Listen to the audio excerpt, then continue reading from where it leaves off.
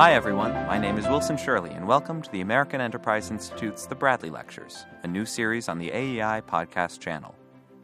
Carlin Bowman introduced this series, and I'm delighted to start it officially with Human Flourishing and Human Excellence, the truths of Aristotle's Nicomachean Ethics with a look at Winston Churchill. This lecture was originally given in January 2015 by Dr. Leon Kass. We decided to start this series with Dr. Kass's lecture for a few reasons. First, even though this lecture is on the longer side, Kass's lecture is a succinct and clear explanation of both Aristotle's ethics and its answers to fundamental questions about what constitutes a life well lived. Second, Aristotle's answers guide the work of so much of what we do here at AEI, especially and most clearly the work on happiness of our colleagues Charles Murray and Arthur Brooks. And finally, Kass closes with a familiar story about Winston Churchill that is really the ethics in action. It's a reminder of what greatness, in times much more trying than our own, looks like, and what challenging times require of citizens and especially of leaders. One other great thing about this lecture is that even though its themes are timeless, they take on new relevance with what's been going on in the world over the last few years. Dr. Kass couldn't have known what was going to happen in American politics after January of 2015, but if you listen carefully, you'll hear ideas and even people that have taken on new meaning since then. And with that, here's Dr. Leon Kass on Human Flourishing and Human Excellence, the truths of Aristotle's Nicomachean Ethics with a look at Winston Churchill.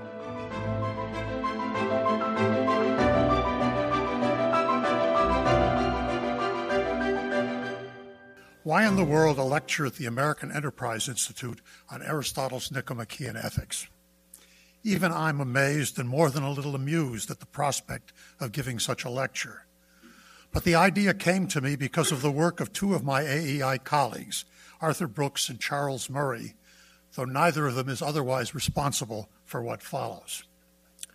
Arthur Brooks has written a book about happiness, interviewed the Dalai Lama and Sri Sri Ravi Shankar on the topic of human flourishing, and launched a new AEI project on this very subject. It may seem odd that a think tank noted mainly for its emphasis on economic policy in the service of freedom and prosperity should now be thinking about the meaning of life and how it can be well lived. But freedom and prosperity, good though they be, are finally just means to a higher and more fulfilling end, the goal of human happiness or human flourishing. And I, for one, welcome the explicit addition of this concern to AEI's portfolio. Yet the nature of human flourishing is and always has been a contested subject. Karl Marx and Sigmund Freud disagree both with Plato and the Bible and with each other. Conflicting beliefs about human flourishing, often as in ages past religiously inspired, still provoke many of the major battles now engulfing the globe. And yet we Americans look on with amazement. Our modern liberalism, which celebrates an individual's right to choose his own path to happiness, was a direct response to such bloody religious wars, fought over who had the right answer about how the human soul best flourishes. So successful has liberalism been that one now risks ridicule, if not calumny, for raising in all seriousness the question, what is a good life for a human being? Especially if it is asked in a wisdom-seeking manner, as if the answer should matter not just to me, but also for you. Never afraid of ridicule and calumny, Charles Murray has explicitly tackled the subject, publishing for young people The Curmudgeon's Guide to Getting Ahead, do's and don'ts of right behavior, tough thinking, clear writing, and living a good life. In his final piece of advice about living a good life, Murray tells the young to watch the movie Groundhog Day as a more enjoyable but perfectly good substitute for reading Aristotle's Ethics, long a favorite of his, which he would prefer that they read, that is the Ethics, but doubts that they will. This claim woke me from my slumber. I admire the movie, which I have seen a few times, but is its teaching the same as that of the Nicomachean Ethics? A book, by the way, that I have taught more than a dozen times, usually over 20 weeks, 4 hours a week. I decided to have another look at the Ethics to try to boil down what it has to teach, both about human flourishing and human excellence and about their interrelation. I will leave it to you and to Charles to decide whether Groundhog Day is an adequate substitute. Aristotle's Nicomachean Ethics is perhaps the most famous and influential book of ethics in the Western philosophical tradition, best known for its teachings about human virtue or excellence, which appears at first glance to be its dominant theme. Of the 10 books of the Ethics, all but the first and last are about human excellence and its opposites, about virtue and vice.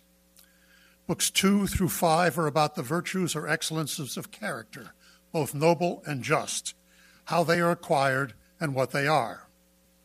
Book 6 is about practical wisdom and the other virtues or excellences of intellect. Books 8 and 9 are about that quasi-excellence of heart and mind, friendship. And Book 7 is largely about that very common falling short of excellence, incontinence, in which we know the good, but out of moral weakness, fail to pursue it. But Aristotle's ethics is not about virtue or excellence for its own sake. Its overarching concern is human happiness, human flourishing, the explicit subject of books 1 and 10, with which the ethics begins and ends. The comprehensive question and concern of the ethics is quite simply how to live, or better, how to live well, excellently, flourishingly.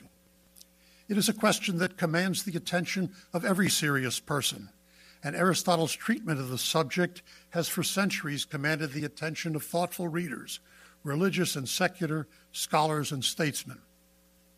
Preeminent Christian, Jewish, and Muslim thinkers, Thomas Aquinas, Maimonides, and Averroes and Al-Farabi, have embraced much of what Aristotle had to say.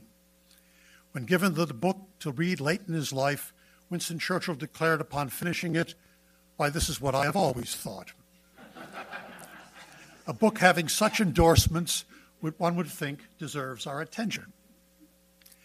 And yet, in my experience, most beginning students do not take well to the ethics. I remember well my own reaction when, nearly 60 years ago, as a college sophomore, I read it for the first time.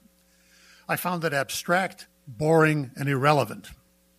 True, we read only part of the book, and from a bad translation that made Aristotle seem like a wooden pedant. And as I recall, my teacher was uninspiring.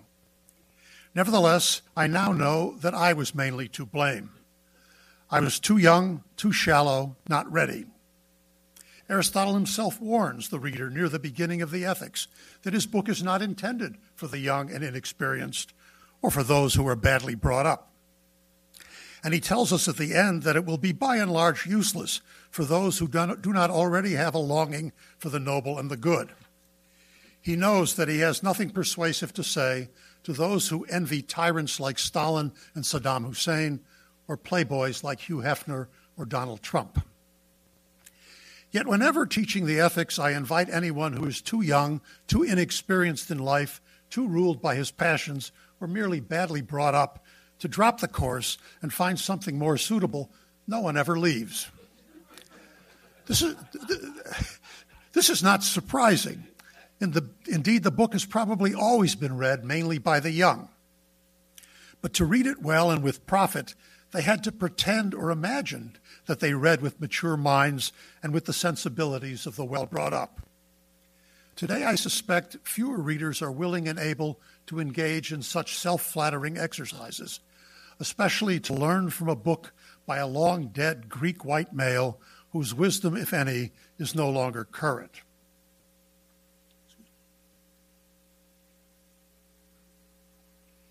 Today, we face special challenges in reading the ethics, and we might as well be honest about them.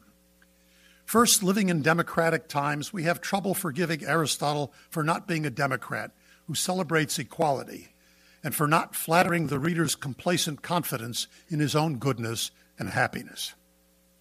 Second, living under a liberal, that is to say, freedom-loving regime, we bridle at the suggestion that ethics is a branch of politics, meaning that teachings about the good life are decisively shaped by the character of the regime and what it looks up to, rather than being the product of that spontaneous private choice made by each of us entirely on our own. Third, thinking we know what a book about ethics should read like, we are perplexed by Aristotle's dialectical manner and his failure to offer foolproof arguments and syllogistic demonstrations. Finally, and most difficult of all, having embraced the new absolute of moral relativism, who's to say what's good or bad, all values are subjective, both culturally and personally relative, we will resist tooth and nail any suggestion that there really is a better and worse way to answer the question, how to live in order to live well. Let's not beat around the bush. With such cultural prejudices, it will be difficult, if not impossible, to learn anything of value from Aristotle. My short answer to these difficulties is, it's your loss. My long answer, too long for tonight, would be a carefully guided 20-week reading of the book, trying to make sense of what Aristotle says and means, and considering just why it might be true and important. For tonight, I will try instead to persuade you in two different ways to suspend your disbelief and to entertain the possibility that Aristotle's ethics might be offering us the deepest truths about human life and its flourishing. First, I will draw on my own long experience of reading the book and discuss some important insights to which it has led me. Second, I will take up one of the most famous chapters in the Ethics, and by some close reading and a concrete example, try to overcome your prejudices against it. First part is Aristotelian insights about human flourishing and human excellence. Almost 50 years ago, some 8 years after I left college, I read the Ethics seriously for the first time in the company of my closest friend, and this reading changed the way I looked at life. Why did I read the Ethics? Because I had acquired some questions about morality. On what does it really rest? How can it withstand the challenge of moral relativism? Unlike many of you, I have never seriously doubted that some things really are better than others, that some actions are just or noble, while others are unjust or base. But could my intuitions be defended, grounded, vindicated? Some experiences led me to doubt my Enlightenment faith in human perfectibility brought about by reason and science, and Rousseau's first discourse had shocked me by insisting that the cultivation of reason in the form of progress in the arts and sciences necessarily resulted in moral decay. I thus turned to Aristotle, hoping to find there a demonstrative rational science of ethics, issuing in rules or principles of right conduct, universally valid and rationally defensible, that could be successfully applied in practice.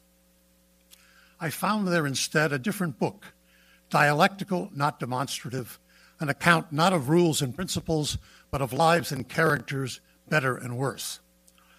I found that Aristotle knew all about the challenge of what we call cultural relativism, but that he was able to set down some impregnable defenses against it.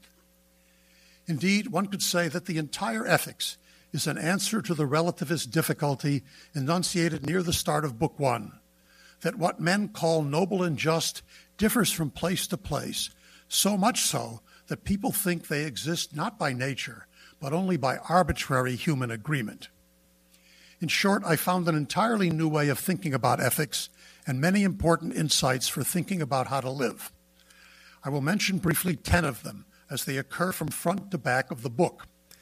Though I offer them only as truths I have learned from the text, I will try to weave them together to give something of an overview of the whole book. First, the three lives. Everyone agrees, says Aristotle early in Book 1, that the ultimate goal that we seek in life is happiness, eudaimonia, but people disagree about its meaning or content. Discerning their opinions from the way they actually live, Aristotle distinguishes three kinds of human beings whose lives embrace three different understandings of what happiness might be. The many live as if happiness were having fun and amusing oneself. The refined and ambitious people, especially the political types, live as if happiness were honor or recognition for their personal excellence or achievement. And third, some rare people, not discussed until Book 10, live as if happiness consists in learning and seeking wisdom in philosophizing. Please note, the most revealing distinctions among human beings are not race, class, and gender. Neither should we understand the most basic differences among human beings in terms of wealth or power or culture. Rather, human beings are fundamentally distinguished according to the ruling passion of their souls, a passion for fun or pleasure, a passion for honor or recognition, a passion for knowledge or wisdom. Most people are primarily lovers of pleasures. Some people are primarily lovers of victory and honor. A few people are lovers of understanding. In passing, Aristotle notes that there appears to be a fourth kind of life, the life of money-making, embraced by those whose ruling passion is for wealth. But, let it be said at AEI, Aristotle shows that the life devoted to making money cannot be the humanly flourishing life, inasmuch as money is but an instrumental good, a mere means, useful because it can buy pleasures or bring honor or power, or because it is a tool for acting and living well, differently defined. Ever since I learned from Aristotle this distinction of the 3 or 4 lives, I have found it enormously helpful in understanding the people that I meet. Second, happiness is activity. Happiness, according to Aristotle, is not just contentment. Indeed, it is not a feeling or an emotion at all, but rather an activity. The ordinary Greek word that we translate as happiness, eudaimonia, begins to make this clear. It would be better translated as human flourishing, an enviable way of living and being, approaching blessedness. Eu, well, daimon, demon or divinity, the suffix ia, ness, eudaimonia, well-demonedness, suggests a condition of high flourishing that for pre-philosophical Greeks meant that the one who flourishes lives under the tutelage or protection of a benevolent daimon or deity. But unlike those who would equate human flourishing with mere prosperity, Aristotle insists that it is not the possession of some external good, like wealth or rank or honor, or of some internal good, like beauty or health, or even some unused virtue, but rather is synonymous with activity of the soul, activity of the human soul as human. We human beings flourish when we are at work, not when we are asleep, not even when we wish or plan to be at work. The basketball player as basketball player flourishes only during the game, the statesman as statesman only when actively engaged in governing, the musician only when making music, the thinker only when thinking. Flourishing is activity, and the better we engage in the activity and the more it engages us to the core of our being, the fuller is our flourishing. It is just as the man says. The human good is a being at work, an activity of the soul in accordance with excellence, and if there is more than one excellence, in accordance with the best and most complete. More succinctly, human flourishing is souling well, is humaning excellently. Third, the distinction between intellectual and ethical virtue. But if happiness is souling or humaning excellently, what kind of excellence is involved? Aristotle is the first to have recorded the difference between the excellences of mind and the excellence of character, that is, between intellectual and ethical or moral virtue. Although it turns out that some excellence of mind is necessary for the highest excellence of character, one cannot be supremely ethically virtuous if one is not prudent or practically wise. And although some moral virtue is indispensable for improving the intellect, no one strung out on drugs or addicted to booze can learn very much, Aristotle's distinction makes a great deal of sense out of our life and the human world. We all know very intelligent, even learned and brilliant men and women who are licentious or cowardly or dishonest. And we know very decent and even admirable human beings who are by and large ignorant. In most of our dealings in life, we are far better off in the company of men and women of ethical virtue who know nothing of mathematics or physics or philosophy or theology than we are in the company of geniuses who have been badly reared. As C.S. Lewis puts it, quote, I had sooner play cards against a man who was quite skeptical about ethics, but bred to believe that gentlemen do not cheat, than against an irreproachable moral philosopher who had been brought up by sharpers. Of course, excellences of mind and character can be found in the same human being. Perry Mason, that brilliant lawyer of the utmost integrity, was said to be sharp as a steel trap, intellectual virtue, and clean as a hound's tooth, ethical virtue. It is perhaps to increase the likelihood of such coincidence that Aristotle insists that students of this book should already be well brought up, and that he postpones the discussion of the intellectual virtues until he has spent half the book emphasizing the ethical ones. Fourth, ethical virtue means fine character. But what exactly is ethical or moral excellence? Unlike many modern writers on ethics, Aristotle understands that the moral virtues are states of soul and not only states of mind. Many people who adhere mentally to the right propositions or maxims turn out not to have them incorporated into the grain of their being. I'm not just talking about hypocrites who say one thing but do another. I'm talking about the fact that moral excellence is primarily a matter of the heart, of the state of our desires, the shape of our wishes, the direction of our intentions. Accordingly, Aristotle's ethics is not an ethics of rules and commandments, of thou shalts and thou shalt nots, of right propositions, maxims, faith, or values. Rather, it is about that most peculiar grown togetherness of heart and mind we call someone's character. Character is not temperament, the natural or physical disposition of the soul. Temperament, literally due mixing, is a term from medieval physiology which taught that the varying mixtures of the four cardinal bodily humors, bile, phlegm, blood, and black bile, determined the basic natural psychic constitution: choleric, phlegmatic, sanguine, melancholic. This humoral theory is in deserved disrepute, but we all know people of such varying natural temperaments which are often discernible even in infancy.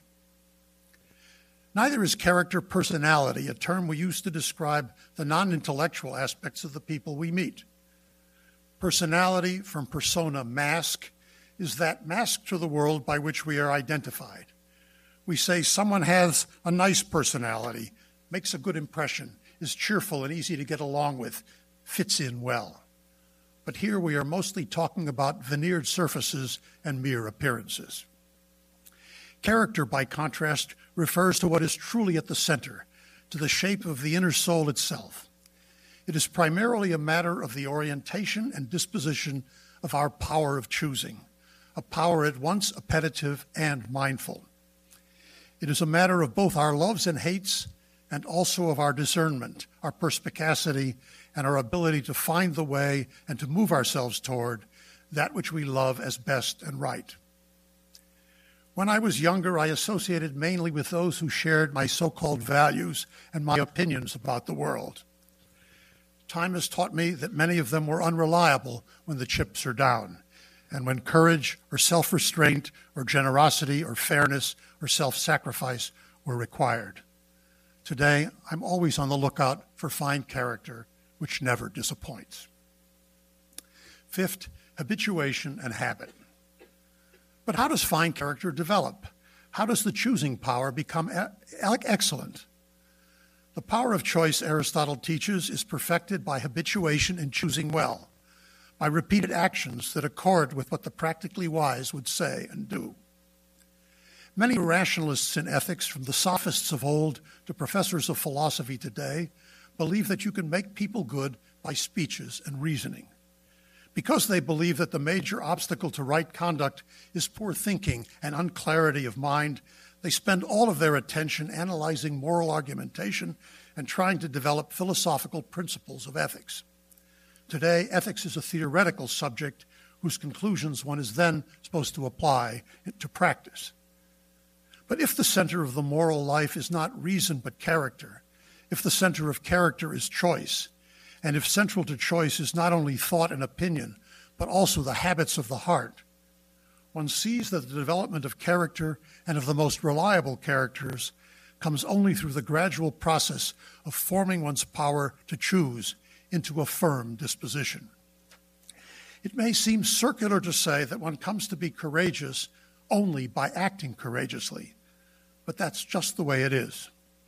So, for example, it is only as a result of facing the things we fear that we gradually acquire, in the best case, the disposition to fear as and when and how much we ought, and only what we ought to fear, and we will act accordingly.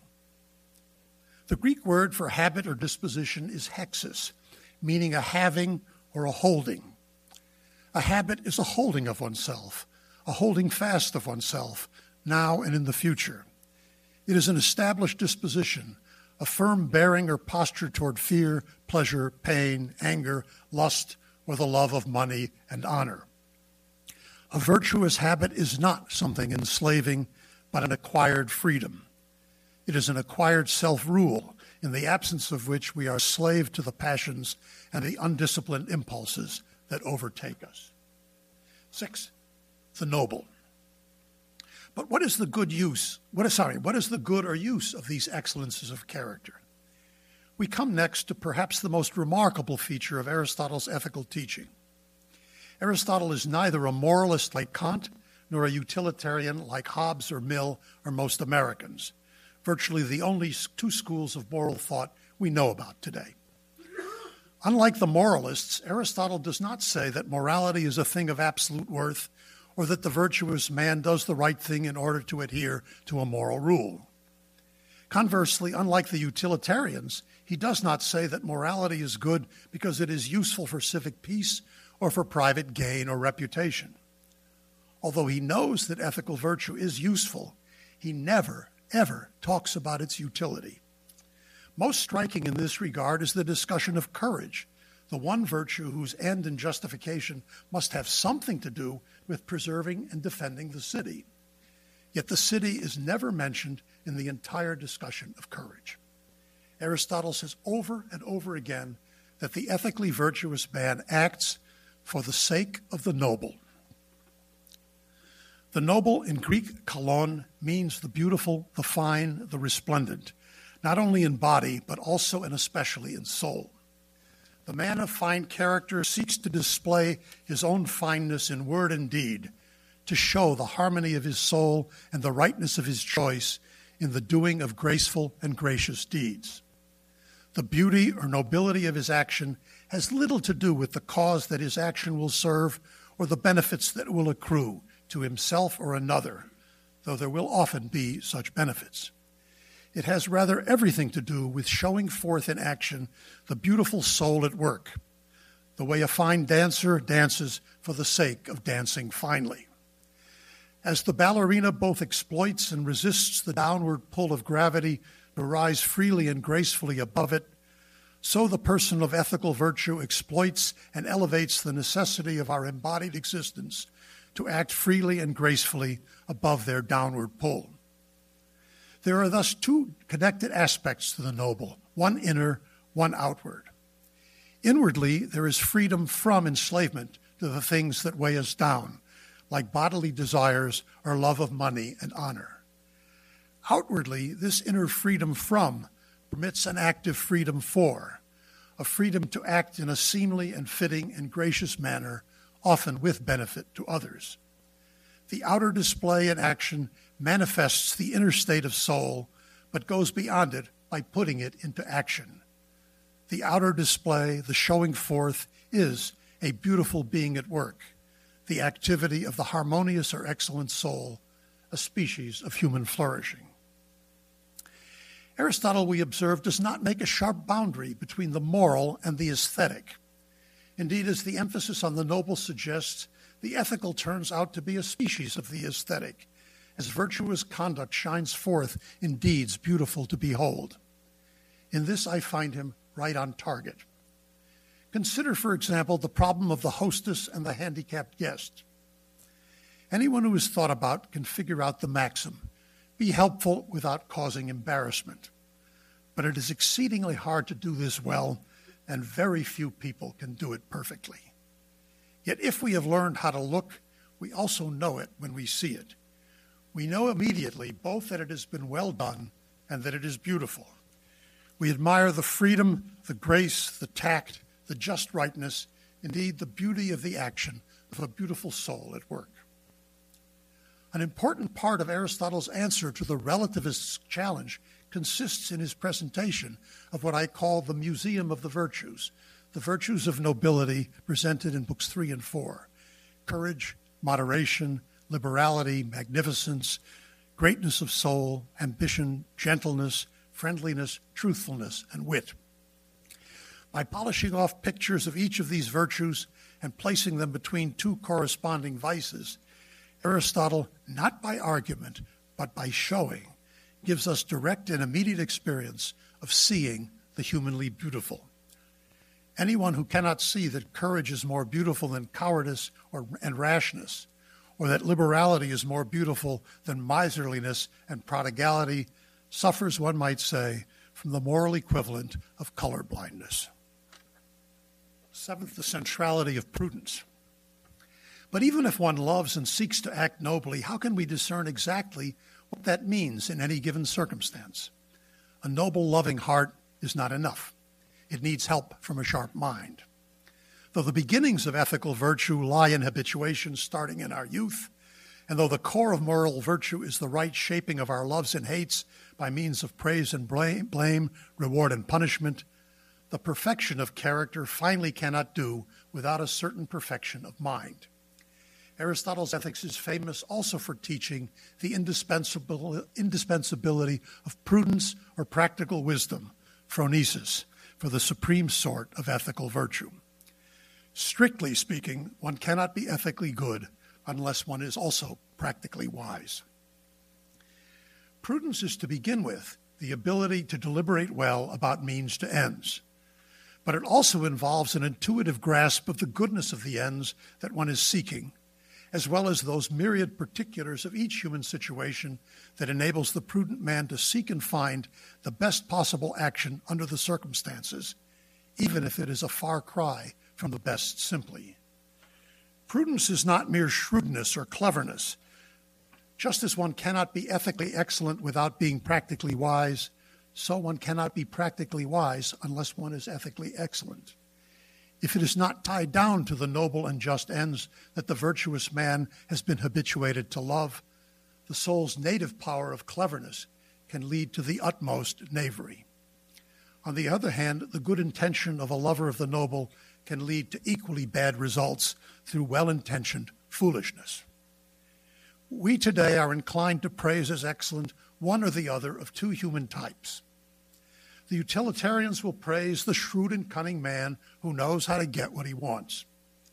The moralists will praise the man of goodwill, the well-intentioned, good-hearted fellow who wants to do good, even if he is a bumbler and frequently gets it wrong. These views, Aristotle shows us, are both mistaken. The highest excellence of a man of action requires both that his intentions be good and that his judgment be sound. Moreover, the man of practical wisdom is not a slave to abstract principles or rules of conduct, to ideals or doctrines. Because of the diverse circumstances and utter particularity of all the choices we make in our lives, the prudent man knows that virtue really consists in finding and enacting the best possible thing to do here and now in the light of the circumstances. He is truly a man for all seasons and for all occasions. Eighth, friendship. The human being is not just a citizen, and human life comprises more than action in the affairs of the city. There is also private life, in which other aspects of our natural humanity are realized and perfected. Central among these is our capacity for love and friendship. Aristotle's Ethics is the only major work of ethics in the Western tradition that devotes so much attention, 1/5 of the whole, to the massively important and wonderful human phenomenon of friendship. Not erotic or sexual love, but friendship, that lifelong being together of souls that overcomes as much as is possible the isolation and separation of human beings. For present purposes, two of his insights are here worthy of mention. First, most of the people we call our friends are merely friends of utility or pleasure, in which the friend is not loved on account of his goodness or for his own sake. But the only true and lasting kind of friendship is of the latter sort, the friendship based on virtue. So it behooves anyone interested in durable friendships to look hard at the people they now think of as their friends, to see what exactly it is that draws them together, and to be on the lookout for good and lovable friends who could be theirs for a lifetime. But what kind of friends are these likely to be? This is shown in the second insight. Considering all the various kinds of activities that friends do together, Aristotle argues his way to the true conclusion that the most durable, most equal, most intimate, and most rewarding kind of friendship is the friendship of sharing speeches and thoughts, or in other words, the philosophical friendship of mutual learning. For speech and thought, both activities of the highest order, are the only truly shareable things in the world, the only things in which my having them doesn't preclude your having them. Indeed, my having more of them usually means that you too will have more of them as well. Here, let me just point out a most magnificent feature of the structure and rhetoric of the entire book. Aristotle's argument for the superiority of the philosophical friendship made in Book 9, Chapter 9, draws additional evidence for itself from the very act of reading and discussing the book. For Aristotle's ethics is, in my view, an act of Aristotelian friendship for the willing reader. From the very start, Aristotle has been inviting us to reflect and examine ourselves, to consider our socially constructed humanity, and to ponder the human soul beneath it. Thus, when in describing the friendship of sharing speeches and thoughts, he points out the delight we have in the activity of sensing and thinking, and especially the delight in self-awareness, in learning about our own aliveness and sharing it with a friend, we can experience exactly what he is describing. For this remark comes on the heels of 9 books in which our friend Aristotle has been leading us to just such deeper self-knowledge. We are thus inclined to believe him about the friendship of sharing speeches and thoughts precisely because we have experienced for ourselves the truth of what he is telling us throughout our reading of the text, and most dramatically at this highest point. 9th, pleasure. These remarks about the delights of friendship lead directly to an important conclusion about pleasure, a topic that recurs throughout the ethics and that is the subject of 2 short thematic treatments at the end of Book 7 and at the start of Book 10. Pleasure is not, as was said at the first, bad. On the contrary, pleasure is good. Pleasure is integral to happiness. Yet pleasure alone is not happiness. Pleasure bears a deep relation to activity on which it is dependent. When we are active without impediment, when everything goes with the grain and nothing obstructs, when the soul is at work excellently, pleasure just comes as a supervening and unbought grace.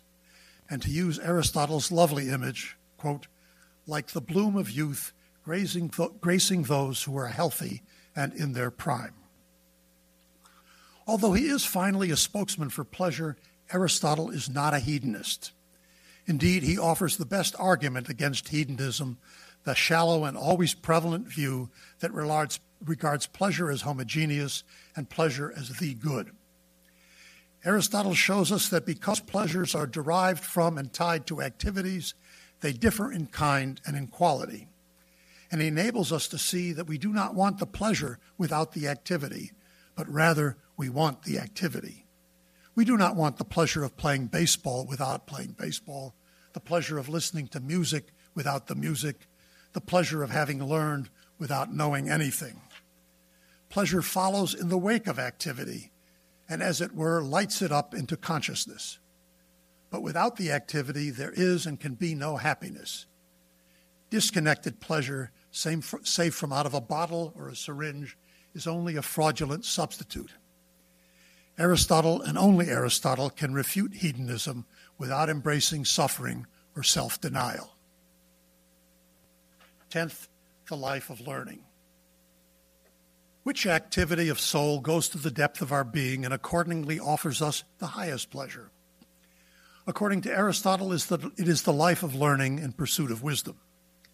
Though very few human beings are capable of living the philosophical life, our friend, the author of the Nicomachean Ethics, has led us gradually to an ever-deepening self-reflection in which we have tasted some of the delights of the pursuit of wisdom about ourselves and about the world in which we find ourselves.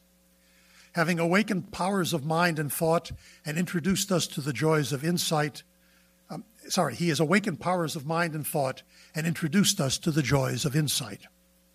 The reason that a discussion of the philosophical life is deferred to the end of the ethics is now clear. For to praise it at the beginning would strike us like an advertisement to eat in a restaurant somewhere in Tashkent. but by gradually giving us through the book our life to live over again in thought, by showing us both its ground and its perplexities and contradictions, and by inviting us to look yet more deeply into ourselves and our world, Aristotle provides us an appetizer from that wonderful restaurant in which everything thinkable is on the menu. We cannot, most of us, devote our lives to philosophizing, but thanks to the blessings of freedom and the possibility of education that our wonderful country has provided us, all of us can exercise our intellects thoughtfully and in search of greater wisdom, and thus participate partially in that aspect of human flourishing which is philosophizing. A proper reading of Aristotle's Ethics proves also that happiness is an activity of our souls as thoughtful. The second big part, greatness of soul, the peak of moral nobility. Despite this ringing endorsement of the excellent activity that is liberal education in pursuit of wisdom, I want to return to the virtues of character, the major preoccupation of the ethics. As we here at AEI are interested in politics and leadership, I would like to confront a democratic prejudice that keeps most modern readers from appreciating the peak of human excellence in the realm of action. Among the ethical virtues discussed in the first 5 books of the Ethics, there are 2 peaks: greatness of soul, megalopsychia, also called high-mindedness or magnanimity, and general or universal justice. What is true of these 2 virtues and not of the others is that each of them is said explicitly to include all of the others.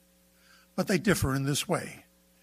Greatness of soul is that aspect of complete ethical virtue seen as the perfection of the human being in himself, whereas justice is that aspect of complete ethical virtue seen as the perfection of the human being in his relation to others within the order of the political community. In greatness of soul, one is looking at the perfected soul of the agent.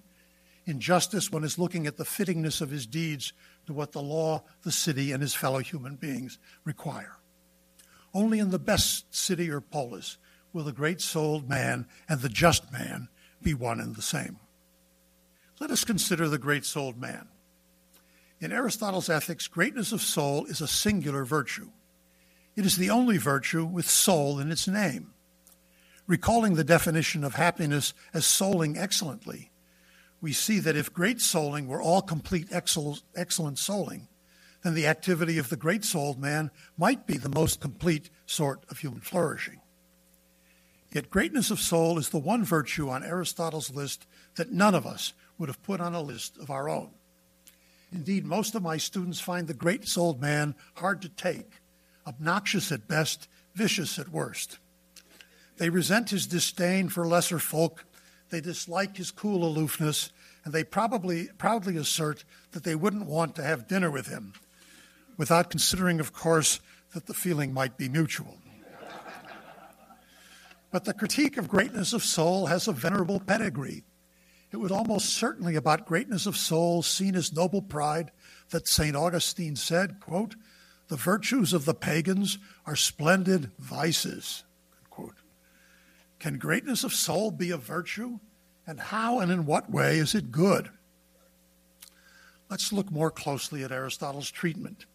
As in almost any discussion of a given matter, Aristotle starts from common opinion, only to refine that opinion into the truer opinion toward which it points. Here is his beginning. Quote, "It is believed that great-souled is the one who deems himself worthy of great things and is worthy of them," unquote. It's almost a direct quotation of what Alcibiades says on the eve of the Sicilian expedition. The one who thinks he is worthy of much, but in fact deserves little, is vain and foolish. The one who thinks he is less worthy than he is small-souled. The great thing that the great-souled man claims for himself is honor, said to be the greatest of the external political goods. Quote, that which we assign to the gods, and which is most aimed at by those in high rank. Honor, time in Greek, means not only recognition, but also office, just as our politicians say when elected, "Thank you for the honor you have bestowed upon me." Moreover, because honor is the best thing a city can offer a human being, this virtue will show how the best of human beings stands with respect to the city. Having begun with common opinion, Aristotle now starts to refine it. He moves from the vulgar emphasis on claiming honor and office to his own preoccupation, the being deserving. There are three successive rising formulations of Aristotle's emphasis on merit. First, I quote, "The great-souled man, if indeed he is to be worthy of the greatest things, must be the best man. Therefore it is necessary that one who is truly great-souled be good, and greatness in each of the virtues would seem to be characteristic of the great-souled man," unquote. Not only does he possess all of the other moral virtues, but he possesses them in a superlative degree, for only on these grounds would he be deserving of the highest honor. This leads to the second rise, quote, "Greatness of soul then seems to be like a certain crowning ornament, a cosmos of the virtues, for it makes them greater and does not come to be without them. Therefore it is hard to be truly great-souled, for it is not possible without perfect gentlemanship, kalokagathia, from kalos, noble, and agathos, good." What exactly is this crown or cosmos of the other virtues? It is a kind of noble pride, resting on a proper self-awareness of one's own true moral excellence and manifesting itself in conduct that rests on the accuracy of this self-awareness. The great-souled man acts and holds himself in relation to knowing and esteeming his own capacity for great and excellent action. Knowing himself to be outstanding, he seeks to do the greatest deeds commensurate with his own great excellence. And as a result of this attitude, his other virtues are augmented by being put into activity as they are unified in him. With this refinement of the popular notion of the virtue, Aristotle next looks at how the truly great-souled man stands with respect to honor. It turns out that the truly great-souled man doesn't really care very much for honor, for, and this is the third rise, quote, "There can be no honor worthy of all complete or all perfect virtue." Yes, he will accept honor if it comes from a worthy source, partly to show that he does not care all that much for it. For to reject honor, no less than to seek or claim it, is to honor honor more than it deserves. In the end, honor, like all other external goods dependent on fortune, is to the truly great-souled man a petty thing. In fact, the virtue of greatness of soul finally consists in disdain for or indifference to the external rewards of virtue, as well as other vicissitudes of fortune. This highest temptation of the virtuous man is conquered in his peak and crowning virtue. External honor is unnecessary as proof of the goodness for the man who is and knows that he is truly good. Freed from the enslavement to the love of honor and the opinion of his fellow citizens, the great-souled man accepts high office when it comes his way in order to do great deeds as befits his perfect virtue. But you will not see him kissing babies or pandering to fashionable prejudice as honor-loving and office-seeking democratic politicians do these days. Such vulgar practices are beneath his dignity. The great-souled man comes very close to being entirely self-sufficient. Consider some of his traits.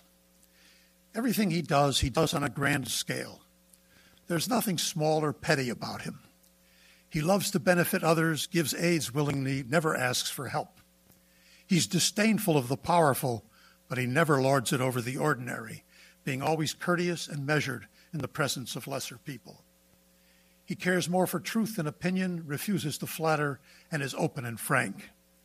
He bears no grudges, speaks and acts in the open, but is ironically self-deprecating when speaking to the many. He engages in no small talk or gossip. He is a lover of beautiful things. Because nothing is great to him, he does not wonder or marvel, except for this last matter, which suggests that his horizon is too limited. Who can fault him? He has all complete excellence. He is a unity, an ordered whole, a shining forth of human excellence and character, the embodiment of nobility. He goes, in a sense, in the place of a god, receiving what we usually reserve for the gods. At the very least, his existence, whether in fact or even only as an ideal type, inspires us by example to see human ethical perfection in the flesh, to show how what one peak of human flourishing would look like. Is it merely our democratic intolerance of real superiority, grounded in an ideological disbelief in genuine inequality and envy in its presence, that makes him obnoxious to modern tastes? What's wrong with knowing how good you are and acting accordingly if you are truly excellent? Shouldn't we admire and look up to such people? It turns out that we liberal Democrats living in this great commercial republic and enjoying our freedom, peace, and prosperity take too much for granted. There come times of crisis, and who knows when the next one will arrive, in which the survival of the community devoted to comfort, health, and safety depends on the virtue of greater men who are devoted to something beyond comfort, health, and safety. In times of greatest crises, even egalitarians come to recognize the need for a great-souled man. In my living memory, the liberal democracies of the world experienced precisely such a crisis in the form of the threat of Nazi Germany. Hitler and his war machine were overrunning continental Europe, and the flame of human freedom and decency was in danger of being snuffed out. Fortunately, dare one say providentially, a great-souled man was on hand to rally the still free nations against the tyrant, also providing hope for the defeated that they would be rescued and the flame of freedom would not die. As we go headlong into our next presidential sweepstakes, facing abroad different but equally fanatical and increasingly threatening enemies, it is useful to be reminded of what genuine and confident human greatness looks like in times of crisis. Permit me in closing to read two passages, the first from Winston Churchill's Memoirs of the Second World War, from chapter 17 of the volume entitled The Gathering Storm. May 10th, 1940. The morning of the 10th of May dawned, and with it came tremendous news. The Germans had struck their long-awaited blow. Holland and Belgium were both invaded. Their frontiers had been crossed at numerous points. The whole movement of the German army upon the invasion of the Low Countries and of France had begun. At about 10 o'clock, Sir Kingsley Wood came to see me, having just been with the Prime Minister. He told me that Mr. Chamberlain was inclined to feel that the great battle which had broken upon us made it necessary for him to remain at his post. Kingsley Wood had told him that, on the contrary, the new crisis made it all the more necessary to have a national government which alone could confront it, and he added that Mr. Chamberlain had accepted this view. At 11 o'clock, I was again summoned to Downing Street by the Prime Minister. There once more I found Lord Halifax. We took our seats at the table opposite Mr. Chamberlain. He told us that he was satisfied that it was beyond his power to form a national government. The response he had received from the labor leaders left him in no doubt of this. The question, therefore, was whom he should advise the king to send for after his own resignation had been accepted. His demeanor was cool, unruffled, and seemingly quite detached from the personal aspect of the affair. He looked at us both across the table. I have had many important interviews in my public life, and this was certainly the most important. Usually I talk a great deal, but on this occasion I was silent. Mr. Chamberlain evidently had in his mind the stormy scene in the House of Commons 2 nights before, when I seemed to be in such a heated controversy with the Labour Party. Although this had been in his support and defense, he nevertheless felt that it might be an obstacle to my obtaining their adherence at this juncture. I do not recall the actual words he used, but this was the implication. His biographer, Mr. Failing, states definitely that he preferred Lord Halifax. As I remained silent, a very long pause ensued. It certainly seemed longer than the 2 minutes which one observes in the commencement of Armistice Day. Then at length, Halifax spoke. He said that he felt that his position as a peer out of the House of Commons would make it very difficult for him to discharge the duties of Prime Minister in a war like this. He would be held responsible for everything, but would not have the power to guide the Assembly upon whose confidence the life of every government depended. He spoke for some minutes in this sense, and by the time he had finished, it was clear that the duty would fall upon me, had in fact fallen upon me. Then, for the first time, I spoke. I said I would have no communication with either of the opposition parties until I had the King's commission to form a government. On this, the momentous conversation came to an end, and we reverted to our ordinary, easy, and familiar manners of men who had worked for years together and whose lives in and out of office had been spent in all the friendliness of British politics. A little later in the day, presently a message arrived summoning me to the palace at 6 o'clock. He arrives. I was taken immediately to the king. His Majesty received me most graciously and bade me sit down. He looked at me searchingly and quizzically for some moments and then said, "I suppose you don't know why I've sent for you." Adopting his mood, I replied, "Sir, I simply couldn't imagine why." He laughed and said, "I want to ask you to form a government." I said, "I would certainly do so." The king had made no stipulation about the government being national in character, and I felt that my commission was in no formal way dependent upon this point. But in view of what had happened and the conditions which had led to Mr. Chamberlain's resignation, a government of national character was obviously inherent in the situation. I told the king that I would immediately send for the leaders of the Labour and Liberal parties, that I proposed to form a war cabinet of 5 or 6 ministers, and that I hoped to let him have at least 5 names before midnight. On this, I took my leave and returned to the Admiralty. Later this night, after the war cabinet has been formed, and this is the passage for which I am reading. Thus, then, on the night of the 10th of May, at the outset of this mighty battle, I had acquired the chief power in this state, which henceforth I wielded in ever-growing measure for 5 years and 3 months of the war, at the end of which time, all of our enemies having surrendered unconditionally or being about to do so, I was immediately dismissed by the British electorate from all further conduct of their affairs. During these last crowded days of the political crisis, my pulse had not quickened at any moment. I took it all as it came. But I cannot conceal from the reader of this truthful account that as I went to bed at about 3 a.m., I was conscious of a profound sense of relief. At last, I had the authority to give directions over the whole scene. I felt as if I were walking with destiny and that all my past life had been but a preparation for this hour and for this trial. 11 years in the political wilderness had freed me from ordinary party antagonisms.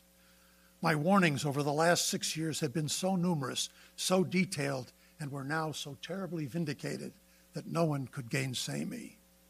I could not be reproached either for making the war or for want of preparation for it. I thought I knew a good deal about it all, and I was sure I should not fail. Therefore, although impatient for the morning, I slept soundly and had no need for cheering dreams. Facts are better than dreams. This coming Saturday, January the 24th, will be the 50th anniversary of Winston Churchill's death. Britain and the world mourned. And I invite those of you who have not seen this, go on Google, Google Churchill's funeral. Check the longest YouTube videotape of this funeral and wait until the end to see one of the most moving scenes. I won't spoil it for you. Go watch it. The scene of Churchill's funeral. There are 3 or 4 such videos. The day after Churchill died, a great teacher of political science and a profound student of Aristotle's ethics, Leo Strauss, began his class at the University of Chicago with the following impromptu remarks, with which I shall, at long last, conclude. The death of Churchill is a healthy reminder to students of political science of their limitations, the limitations of their craft. The tyrant stood at the pinnacle of his power. The contrast between the indomitable and magnanimous statesman and the insane tyrant. This spectacle, in its clear simplicity, was one of the greatest lessons which men can learn at any time. No less enlightening is the lesson conveyed by Churchill's failure, which is too great to be called tragedy. I mean the fact that Churchill's heroic action on behalf of human freedom against Hitler only contributed, through no fault of Churchill's, to increase the threat to freedom which is posed by Stalin and his successors. Churchill did the utmost that a man could do to counter that threat, publicly and most visibly in Greece and in Fulton, Missouri, the Iron Curtain speech. Not a whit less important than his deeds and speeches are his writings, above all his Marlborough, the greatest historical work written in our century, an inexhaustible mine of political wisdom and understanding which should be required reading for every student of political science. The death of Churchill reminds us of the limitations of our craft and therewith of our duty. We have no higher duty and no more pressing duty than to remind ourselves and our students of political greatness, human greatness, and of the peaks of human excellence. For we are supposed to train ourselves and others in seeing things as they are, and this means, above all, in seeing their greatness and their misery, their excellence and their vileness, their nobility and their triumphs, and therefore never to mistake mediocrity, however brilliant, for true greatness. Thank you for listening to today's Bradley Lecture. I'm Wilson, and I surely hope you enjoyed it. Tune in to the AEI Podcast channel for more, and be sure to review us and subscribe on your podcast player of choice. Until next time, we'll see you then.